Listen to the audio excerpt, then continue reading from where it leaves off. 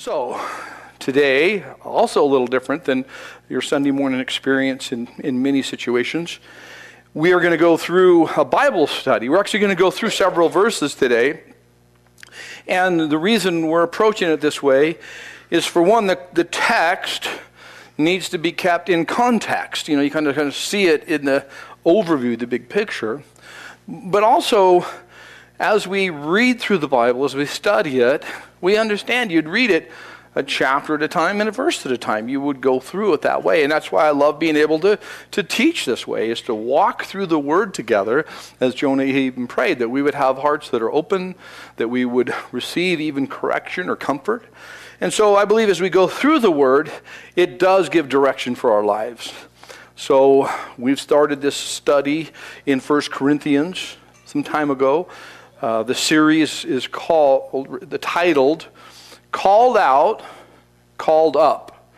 God's invitation to live and love at a higher level. In Corinth, people were getting saved, and then they're having to figure out, how do they live? How do I do this? Just like what's happening in our world today. Now, what took place in a general sense, as far as experientially and how it affects us practically, you commit your life to Christ. What that means is you were stirred, something took place, situations and scenarios you would maybe somehow assimilate, but there was a conviction in your heart of your own personal sin.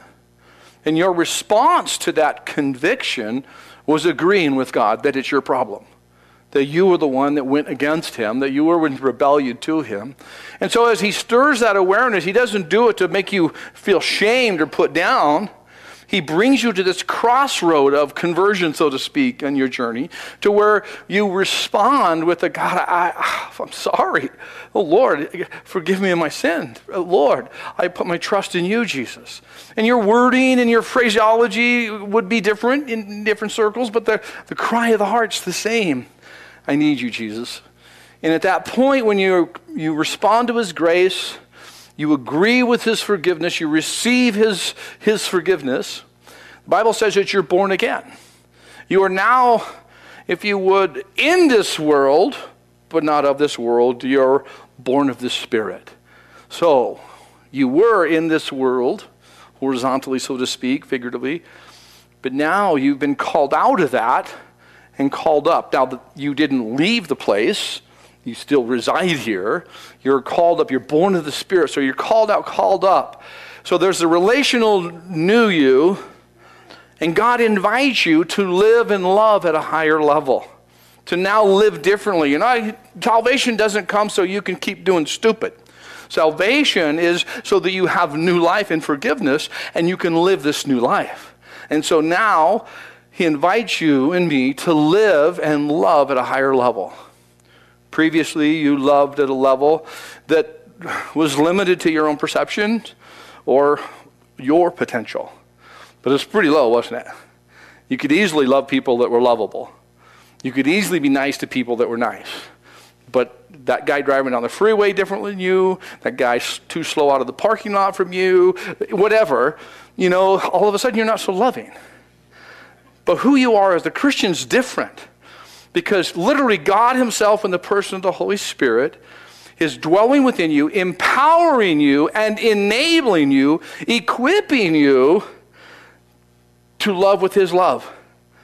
The very love that brought him to the cross and raised him from the dead is that love that resides within you. So now you can live and love at a higher level. And I think we can all bump it up a notch, right? I've yet to meet a person who's like, I tend to disagree with you, Dan. I'm loving at a high level. Jesus and I talk, I give him some instruction, I advise him on some things, and it all works out well. You know, no one's born again and that arrogant. You know what I'm saying? We can all live and love at a higher level. Now, that being the intro, to kind of help get our frame of mind, if you would, this letter it's a type, in other words, it's corrective and instructive. It addresses some things in the church that needed to be corrected. And it gives instruction on some questions that have arisen within the church. So Let's not think that this was just for the locality, the church of Corinth. It has application. There is some specific things I think that drive the content a little bit. But the principle is applied in our life today, in our church today, in contemporary Christianity. Here's some things that we've already unfolded and dug into in the first 6 chapters. We've seen that there were divisions within the gathering of Christians there in Corinth. We would call them cliques, right? So is it possible that that could happen even today? We have a little clique, this little pocket, and this little person, and these little things. It happens. It's almost human nature. So we know it's a potential, and even takes place in the body of Christ, the church today. In previous chapters, we looked at the competitive and comparative interactions that disrupted community and caused greater carnality. What do I mean? Well, we tend to compare and compete. Is that true? Okay, ladies, I'll start with you, not being, entirely focused on that alone, but let's face it, women oftentimes pay more attention to fashion than men do, or hairstyle, or makeup, or whatever. And you inadvertently, subvertently compare, like, oh, I wonder where she got that. I think I seen that at Costco. And he's like, and there's like, oh boy, she really rocks that. I want to get one of those. There's this competing, and men, you do the same thing. You may not look at the shirt, but you notice whether they're driving a Ford or a Dodge or a Chevy. And then on top of that, like, not only are they driving that, it's a newer one. Man, did they get a raise? And there's this weird comparing and competing that happens in the human experience, subconsciously. It happens even within the church. That people would compete and compare, and it disrupted community because you start focusing on differences, and then it led to greater carnality, which is really more earthly wisdom and measure and seeing how everybody fit. Was that just Corinth? Or is that today? We know it's today too. One other thing to consider. Just last week, well, we spent a couple weeks in chapter 6, but chapters 5 and 6, in Corinth, there were some things taking place. We'd read in this chapter, or in this letter, 1 Corinthians, about the perversity and aberrant sexuality that was being endorsed when Christians assembled together. They actually thought they were really more gracious and kind and loving because they tolerated, not just tolerated, signed off and said it's okay, concerning sexuality and sexual expression and experience, that God said it's not okay. And so if you studied with us or you were here, you know the chapter content and study. You can catch it online as well if you desire to catch God's word in that regard. So here we see that was just Corinth, or was that contemporary? Is it possible that certain things, it's okay, you got to understand, I want to be loving and kind. Sometimes we get so lazy that we don't really want to live with the character and integrity he's called us to, and with the compassion and empathy and kindness that we should, because it's just easier just to say it's okay. Well, there was perversity and aberrant behavior sexually in the early church as well. Now we're in chapter 7, and we see God's instruction concerning practical matters in regards to marriage and community. And so, one last little bit of background and we'll pray. The Corinthian culture was broad and intermixed concerning morality, ethics, religion, and sexuality. It's very similar to today. So have you noticed there is sexual expression that's welcomed, invited, promoted, and expected to be endorsed that you don't agree with as a follower of Jesus Christ? So on one side, you have this very broad, anything goes mentality. And yet on the other side, there's this more conservative or more traditional, or however you want to say. On one end of the spectrum in Corinth, people believed you can do whatever you please as long as you are not knowingly hurting someone else. If it feels good to it. As long as you're not intentionally and even maybe say maliciously hurting someone, it's okay. Hey, the body is the body, pleasure is pleasure, live and love and enjoy life. So here's one. That's in Corinth. That's true today too, And then on the other end, you should do no wrong to others.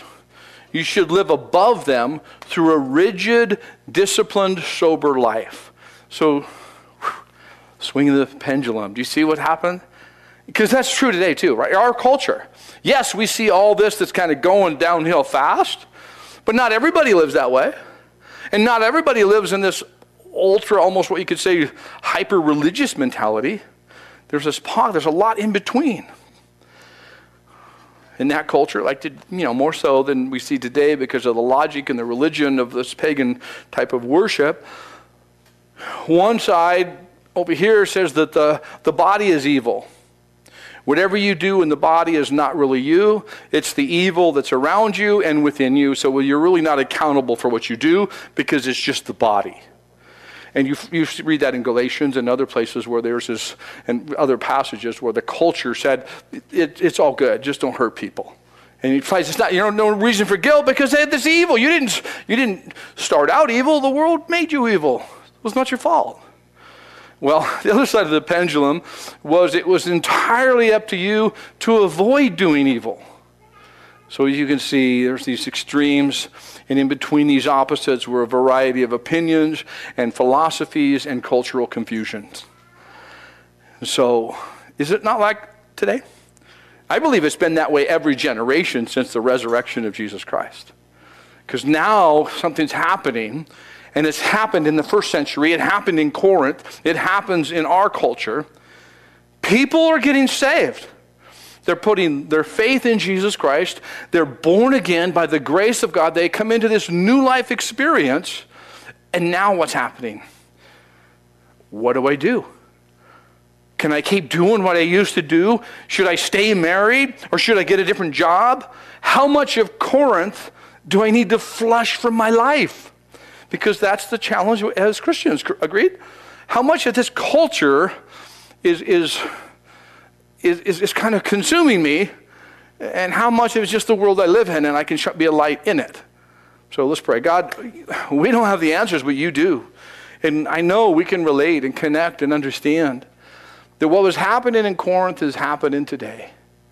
That as people come into a relationship with you, as each one of us individually that is born again, as we were brought into the family of God by your amazing grace, you give us forgiveness and hope and new life. And now you teach us how to live the new life, not just adapt our old thoughts and ways of thinking, but rather to be built new, refreshed and renewed, not conformed to this world, but transformed by the renewing of our mind, that we would know your good and perfect will, O God. And so I would ask, Lord, that you would speak to each one of us this morning, words of concern for neighbors and friends and co-workers. You'd speak words of compassion and empathy and understanding. You'd bring words of clarity to our own personal lives in areas that are just awkward to figure out and difficult to discern. Holy Spirit, may you speak to each one of us, teaching us your word for your glory and our joy. Thank you, Jesus. Amen. All right, so here we go. Let's read verses 1 through 6, and then I'm going to work through it. Now, concerning the things of which you wrote to me, it's good for a man not to touch a woman. Nevertheless, because of sexual immorality, let each man have his own wife, and let each woman have her own husband. Let the husband render to his wife the affection due her, and likewise also the wife to her husband. The wife does not have authority over her own body, but the husband does. And likewise, the husband does not have authority over his own body, but the wife does. Do not deprive one another except with consent for a time, that you may give yourselves to fasting and prayer and come together again, so that Satan does not tempt you because of your lack of self-control. But I say this as a concession, not as a commandment. All right, let's go back to verse 1, and let's journey down awkward alley. Sometimes people don't want to address certain things. I'm so glad that God brings clarity from his word on every element and every aspect of life. So I got to lay this out first. Realize, as you see from verse 1, concerning the things which you wrote to me. This is a response, a conversation, so to speak, on practical matters in marriage. So Paul, we're told in Acts 18, he spent about a year and a half in Corinth. He actually got there and was pretty disappointed, discouraged, functionally almost maybe depressed. And Jesus appeared to him. We're told that he literally said to Paul, "Do not be afraid. Do not keep silent, for I have many people in this city." So Paul was encouraged, and he stayed a year and a half in the city of Corinth and built relationships and got to see the hand of God working. And so he then left there, went on with his travels with Jesus and missionary journeys. A letter was sent to him asking some questions about some practical ways to live in regards to culture and this new life. Paul replies, so we can see in this letter. There's probably some other letters that we don't have, secured or kept into the canon of Scripture. God decided which ones are in the Bible, which ones aren't, and so we have this one. We call it 1 Corinthians. It's his response concerning conversation. Now, it starts out with him addressing marriage. It's probable that Paul was married before he began following Jesus. Scripture does not say Paul, it doesn't tell us anything about it, but Paul was a Jewish leader and probably a member of the ruling council called the Sanhedrin. And so, to be on the Sanhedrin, it was required that you be married.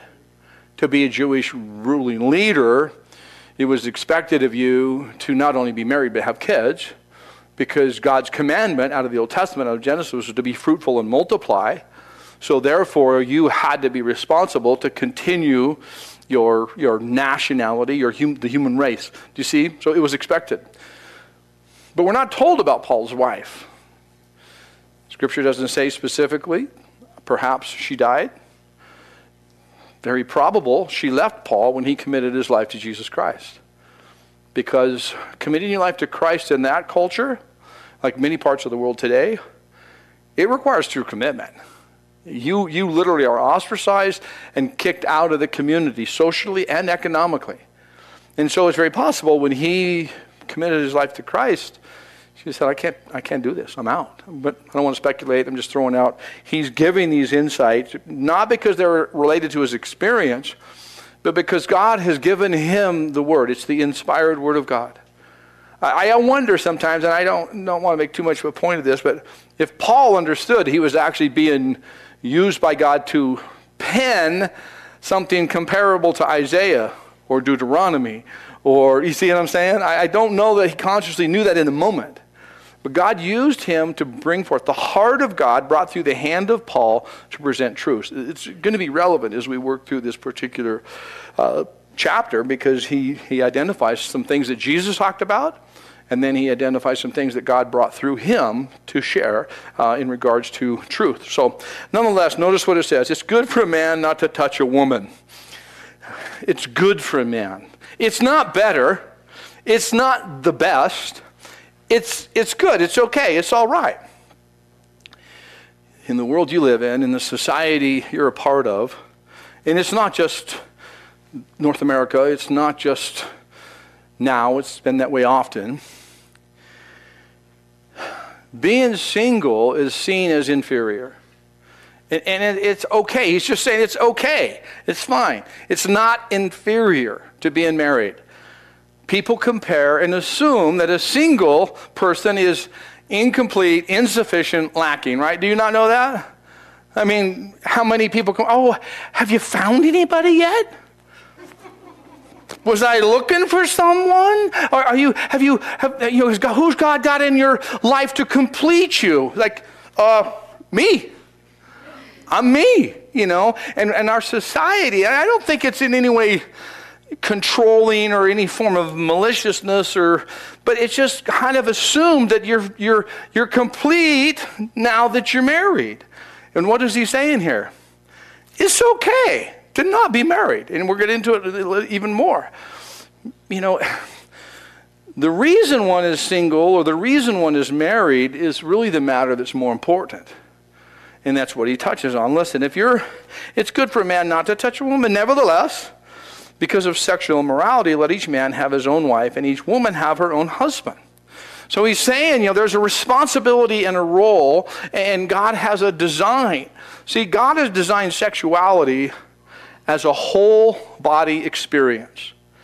And so, because he's designed it that way, you got to realize he knew what he was doing when he created man and woman. Can we agree with that?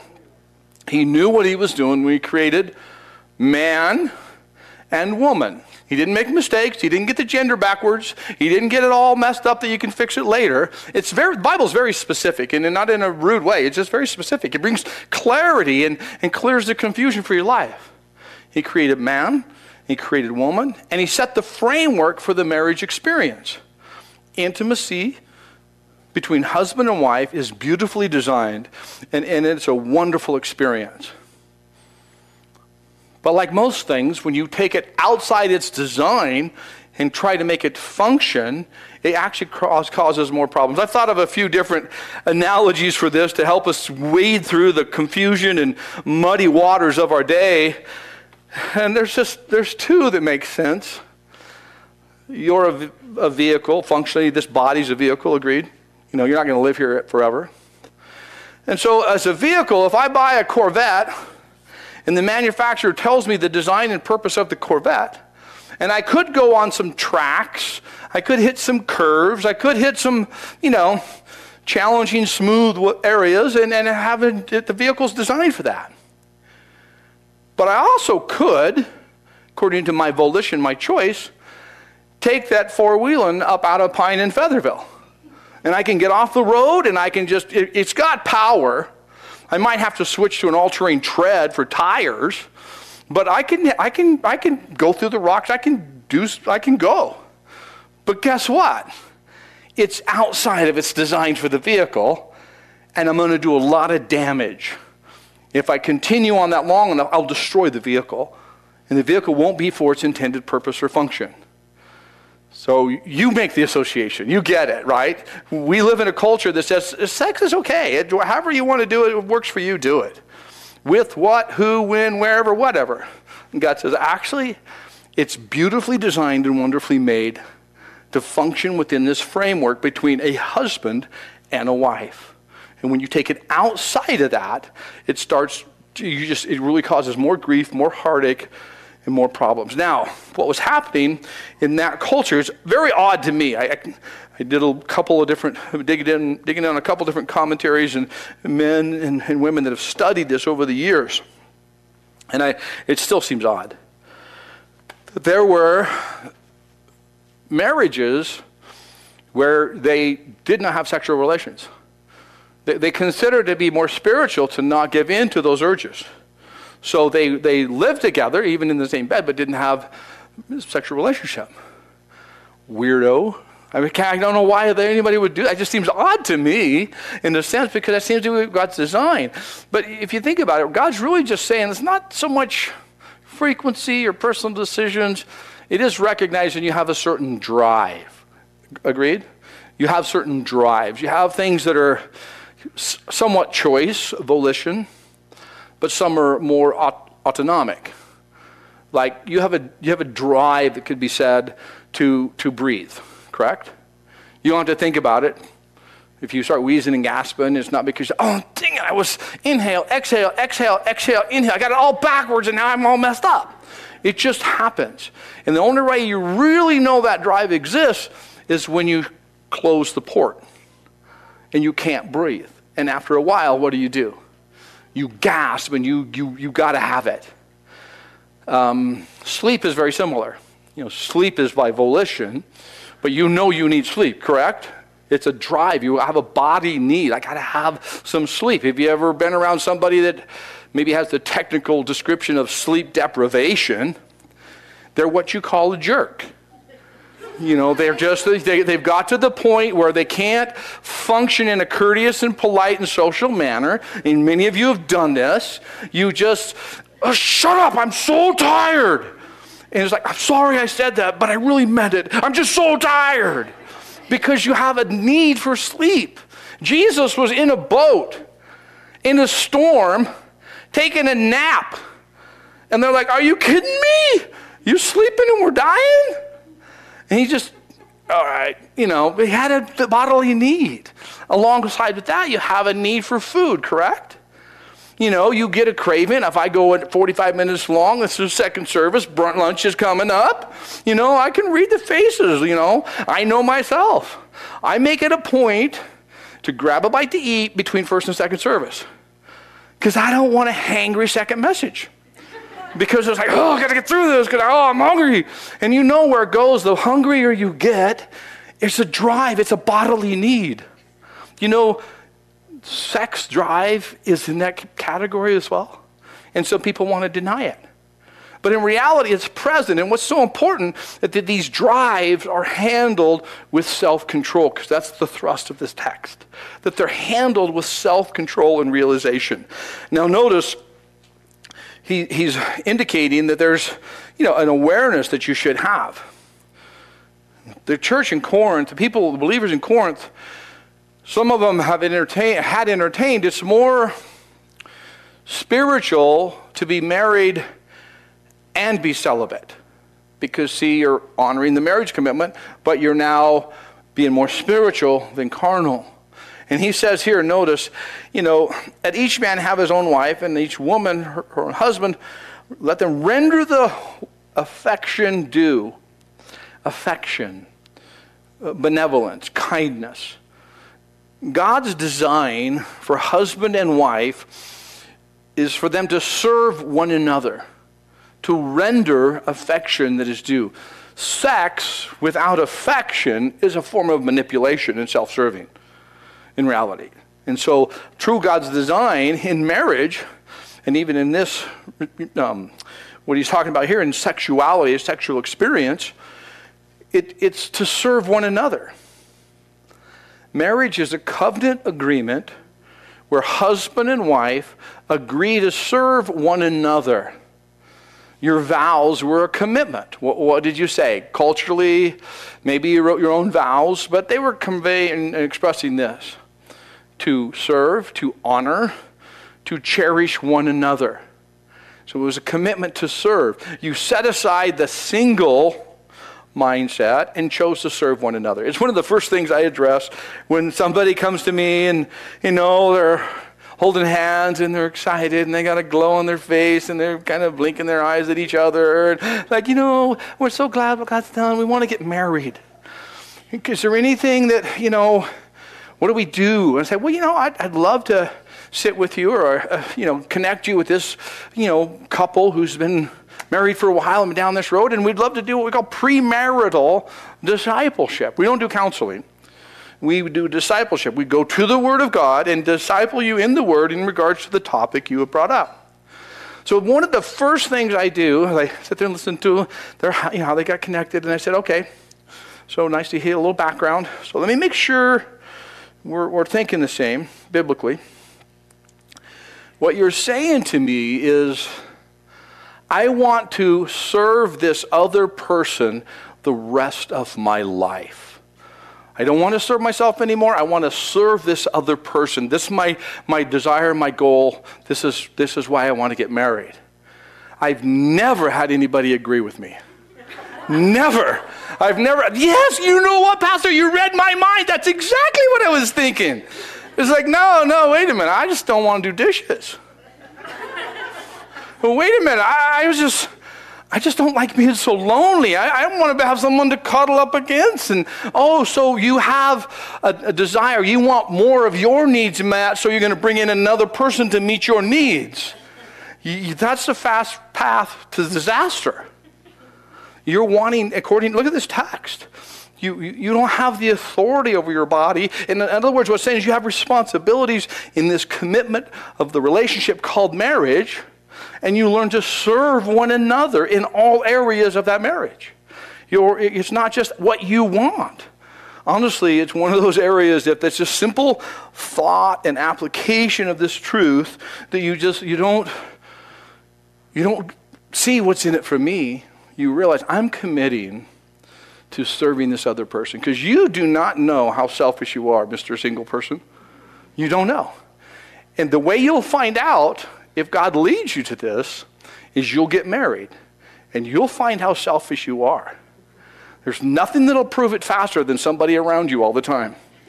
And you think it's all love and fun. Oh, it's so good. I did not realize how selfish I was until I seen how to interact in a household with another person. And you know Kim, she's pretty gracious and pretty kind. And yet it's like, oh man, they don't even know how to put the towel back on the rack. Oh my goodness. Why would they put she's in New Hampshire. She might listen to this, so I'll have someone edit this part out. Just kidding. It's like she loads the dishes all randomly with the utensils. Are we of the same planet?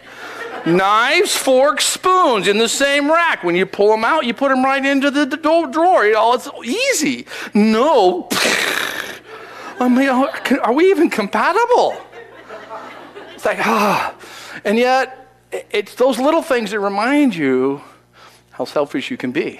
Which is awesome, because you won't fix something that ain't broken, correct? But when you start seeing, man, I'm kind of self-minded. I get to serve. Okay, I got to see, okay, how do I learn to fulfill my responsibilities and do it in a way that's God-honoring? And so you see, it says, render the affection due, this kindness, this benevolence, this love expressed for one another. Verse 5 is interesting because I can speak to it practically. Do not deprive one another except with consent for a time, that you may give yourselves to fasting and prayer. There are times when a husband and wife are apart from one another, and there are times when they agree to focus on spiritual matters for a short period, committing to fasting and prayer for a short time. But understand this, sex is not a bartering chip or a leverage against your spouse. It's not what God's design is. It's not meant to be something you manipulate. You got to follow with the flow. Render the affection due. So that involves communication. That involves conversation in the sense of, discussing the reality in life and personal and intimate matters and needs and all these different things. And so it comes down to where you're just like, okay, it cannot be, do not deprive one another, not withhold as a form of leverage or getting what you want.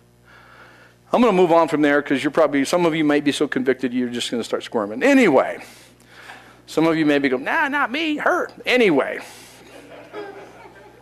sometimes I just shouldn't be allowed to talk. Verse 6. It's not a commandment. It says I say this as a concession, not as a commandment. Remember, this is a conversation on marriage. It's not a mandate for everyone to enforce. It's an instruction so couples can make informed decisions. So husband and wife can now make an informed, I didn't realize that. There was a lot of bombardment. There was a lot of false teaching and a lot of confusion. A lot of young believers that are trying to figure out what the Word of God meant and what it said and how God would direct them. And they come up with some really crazy ideas sometimes. And this is just meant to, listen, this is not the treatise. This is not the absolute for all marriages. It's just you got to have more to think about. And step away from maybe your sheltered or maybe biased opinions. Okay, well, that makes sense. This is a good insight. He shifts now from this issue to, verse 7. For I wish that all men were even as myself, but each one has his own gift from God, one in this manner and another in that. But I say to the unmarried and to the widows, it's good for them if they remain even as I am. But if they cannot exercise self-control, let them marry. For it's better to marry than to burn with passion. Whether you're single or married, it's simple. Serve God. Glorify Him with your life. Don't try to be someone else. If a person is unmarried, or he says in this case widowed, then don't think it's more spiritual to be married, but rather it's more spiritual to be obedient. It's more spiritual to be worshipful, to walk closer with God, to know the living God. And so don't try to be someone else. Don't try to do something else. And don't be dishonest. If you find yourself, it says here, it's better to marry than to burn with passion. No, I don't have that drive. No, I don't have that. And then you're looking at stuff and doing stuff and thinking stuff. It's like, stop lying to yourself. Don't give in to the passions per se. It's like, I'm always thinking about it. I must get married. If you get married to have sex, you're going to be a mess. I know that may be too direct for some people, but I can't back it up because I already said it.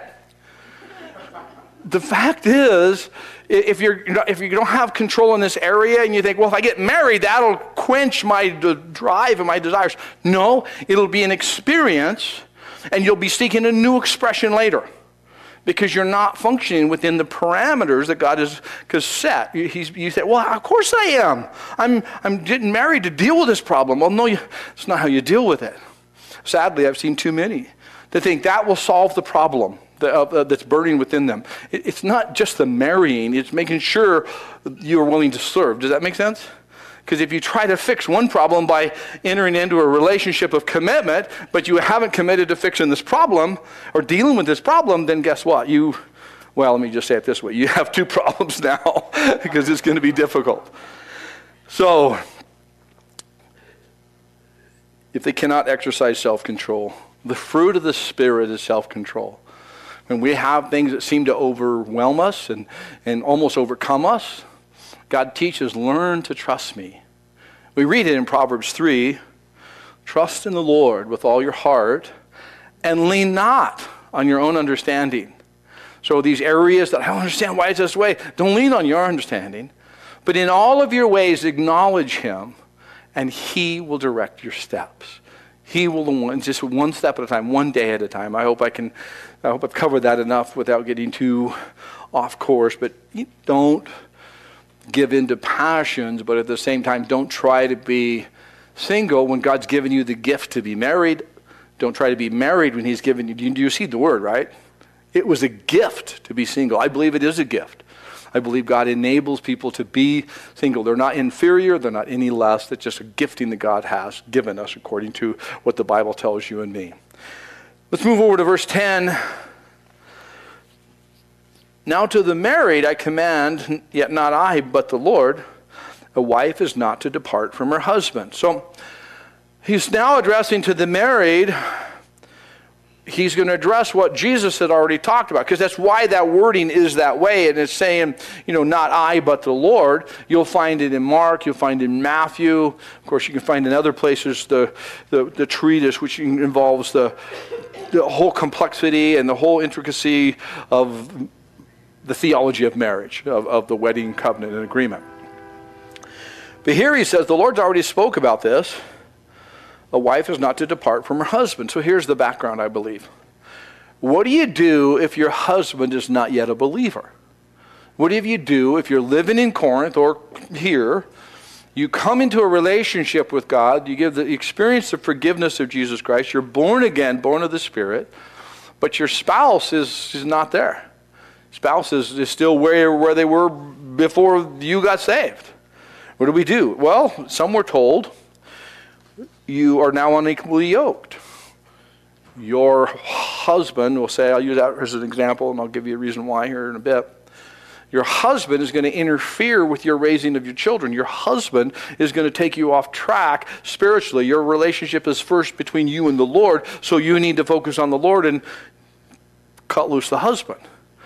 And he's like, but a wife's not to depart from her husband. But even if she does depart, let her remain unmarried or be reconciled to her husband, and a husband is not to divorce his wife. Continuing on in verse 12, but to the rest, I, not the Lord, say, if any brother has a wife who does not believe, and she is willing to live with him, let him not divorce her. So here again, Paul is the instrument to address a matter that Jesus left for Paul to speak the specifics to. Jesus spoke, as you know, about marriage and divorce. It's recorded, as I mentioned, in the Gospels. And now God is bringing through Paul other specifics in regards to relationships and marriages. Jesus ascended, we know that, and then empowered his disciples to distribute the Word of God to all the world. The early apostles were uniquely used to complete the canon of Scripture, from Matthew to Revelation. And so that's what we have here. Paul's referencing, okay, the Lord's given me this word to share with you. I say that specifically within that framework, Matthew to Revelation, because there's no more. You don't have a word from the Lord to be put in. You're not going to read after Revelation Daniel 2 or 2 Daniel. because it's complete, it's closed. Now, there will be an emphasis and an understanding and a teaching that could come through any one of us to bring us to the Word. I say that to help you see why he phrased it this way, I believe. Into the text. It says, if you do depart, to remain unmarried. In other words, someone doesn't believe, but you're not to just say, well, I'm done, I'm out. I'm born again, and you're not, and I'm moving on. Verse 12, he says, to the rest, I not, but the Lord, if you have a wife who does not believe, and she's willing to live with him, let him not divorce her. A woman who has a husband who does not believe, if he is willing to live with her, let her not divorce him. Now catch this next portion. For the unbelieving husband is sanctified by the wife, and the unbelieving wife is sanctified by the husband. Otherwise, your children would be unclean, but now they are holy. Let me talk about that just briefly. Sanctified, set apart. The unbeliever, the husband or even the children, are introduced to the gospel by the devotion of the believing family member. So in that situation, you have nobody believing the Lord, and then one of them comes to a genuine born-again experience relationship with God. That person now has a way to shine the light of truth in a very effective manner. So they're set apart. They can get it from. Don't misread and say, oh, they're saved because the spouse is believing and saved, because we know that is inconsistent with Scripture. You don't get saved because grandma loves you and she lets you live with her, and because she loves Jesus now automatically she gets to, click onto you and you go up in the rapture unwillingly. So here's what we got going on though. Let me just read through this portion and then I'm going to tie it together from a personal experience. In verse 14, if the unbeliever departs, let him depart. A brother or a sister is not under bondage in such cases, but God has called us to peace. For how do you know, O wife, whether you will save your husband? Or how do you know, O husband, whether you will save your wife? And we know that person, the spouse, can't save another one, but they can bring the light of truth that people could respond to the gift of salvation. Kim, my wife, we've been married 40 years, and she came into a genuine relationship with Jesus Christ. She was born again a year before I was. And so when she committed her life to Christ, it created a little friction in the home front because I didn't want anything to do with church. You already know my background. They don't even have the courage to get your cash before you get in the door. So it's like I had a really jaded, and I thankful for it in a way because it helped me think about things openly and differently. Anyway, so she's going to church, and I'm like, I'm not going to church. I work Monday through Friday. And I did. I worked hard. I only got 2 days off. Now, I'm not going to waste one of them sitting on my butt somewhere. That's just the way I thought. So she's going to church, and I'm not. And it's like, But I start seeing changes in her. I start seeing things about her that are, she's always been my best friend. And yet I'm seeing things that are just even more kind-hearted, and there's just something about her that's just drawing me to her. And I'll admit, not more shamefully than anything, I did what I could do to interfere with her early growth. She'd say, "Hey, I'm going to go to church in the morning. Then afterwards, I get home. I'll fix your brunch, or I'll fix us a family breakfast, lunch, whatever." I'm like, "Hey, why don't we go down to the hotel, the Waihi, or why don't we go here? They have a really cool buffet first thing in the morning. And why don't you just skip church and let's all go to breakfast as a family?" Or I'd say, "Hey, let's go up and do this, and we can leave first thing in the morning." And I knew what I was doing. I was not wanting to go to church, and I didn't want to miss out time with her. And so, she sometimes would go with my suggestions, and other times she would say, "Hey, I'll be out of church early, and And it was really fascinating as I look back on it, because wow, she was so patient and so literally filled with the Holy Spirit that she just loved me and let me see truth. She didn't, start, thumping me with the Bible or insert Bible verses in my sandwich. When I took a bite, I pulled out a Bible verse or whatever, you know what I'm saying? Some really weird things that people have done, witnessing to their husband. No, she just love me in a new way. And I've seen that. I've seen that warmth. I've seen that compassion. I've seen that something was different. And so finally, I just got up the courage, I believe, to just say, okay, I'll go to church with you. And so I went, and it wasn't as weird as I thought it would be, but it was up there, And so, but there was just something unique about it. It was something that I wasn't used to. It was something interesting. And I went again, and I didn't know Kim did this, but she filled out a response card, so to speak, and said she wanted to meet with the pastor, and kind of I wanted to visit, basically. Well, this guy shows up at our house, and his wife. And so Pastor Bob, he shows up at our house, and so I'm like, well, this is awkward, because I didn't know he was coming. Well, she told me, but not that I was listening. I mean, it didn't seem important to me. Well, here he is, and he's wearing a pair of jeans, just a shirt, wearing a pair of whites. If you know what whites are, they're a logger-style boot. You don't buy them unless you're just trying to impress someone, or you know how to work, and you know what. So I found out that he was, for his tent making, so to speak, he cut firewood and hauled firewood. So he was just a hard-working guy. I could relate to him. But as we're talking in the kitchen there, he then says to me, well, you don't have to come to church to have a relationship with Jesus Christ, to know God. And I'm like, oh, man, this is awkward. How are they going to get my money if I don't show up? This is before the internet. So I'm like, what's his angle? Because I was wanting to know his angle. But he was so genuine. He told me Bible verses. I don't know what that meant at the time. I just, he validated what he said by pointing to this book. Well, he then said,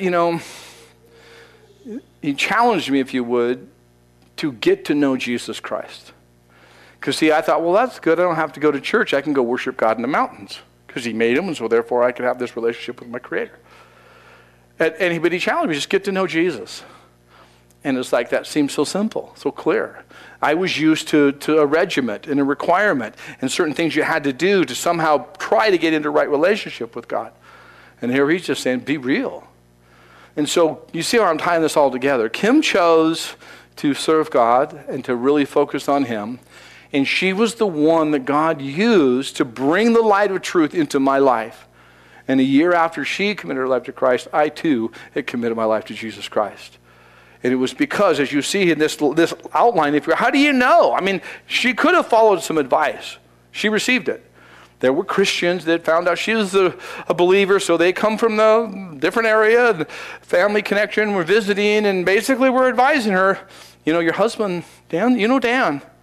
You married him. You know what he's like. He's not changing.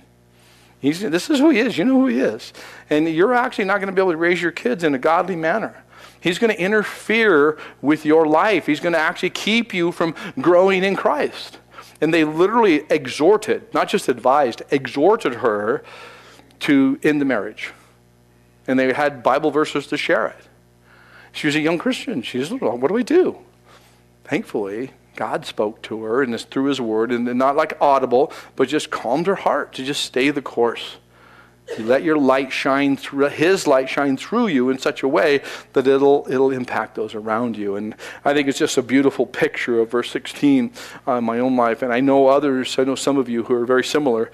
One spouse came to Christ before the other, and then that love that was manifested literally was shining upon the not yet a Christian to the point where they became a Christian. Let's close this section out. We got time. Verse 17.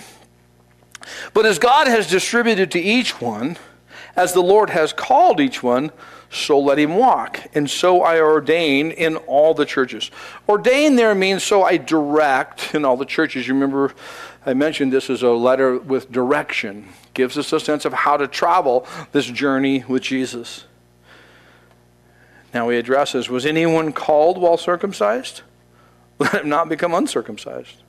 Was anyone called while uncircumcised? Let him not be circumcised.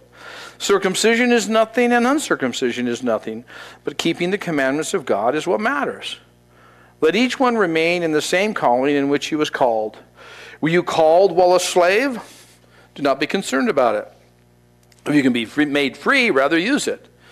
For he who was called in the Lord while a slave is the Lord's freedman. Likewise, he who was called while free is Christ's slave. You were bought at a price. Do not become slaves of men. Brethren, let each one remain with God at that state in which he was called. Let me just simplify that by saying, grow where you're planted. Live in the season you're now in. Those who had come into a relationship with Christ, those of us who are maybe some that are just starting this journey,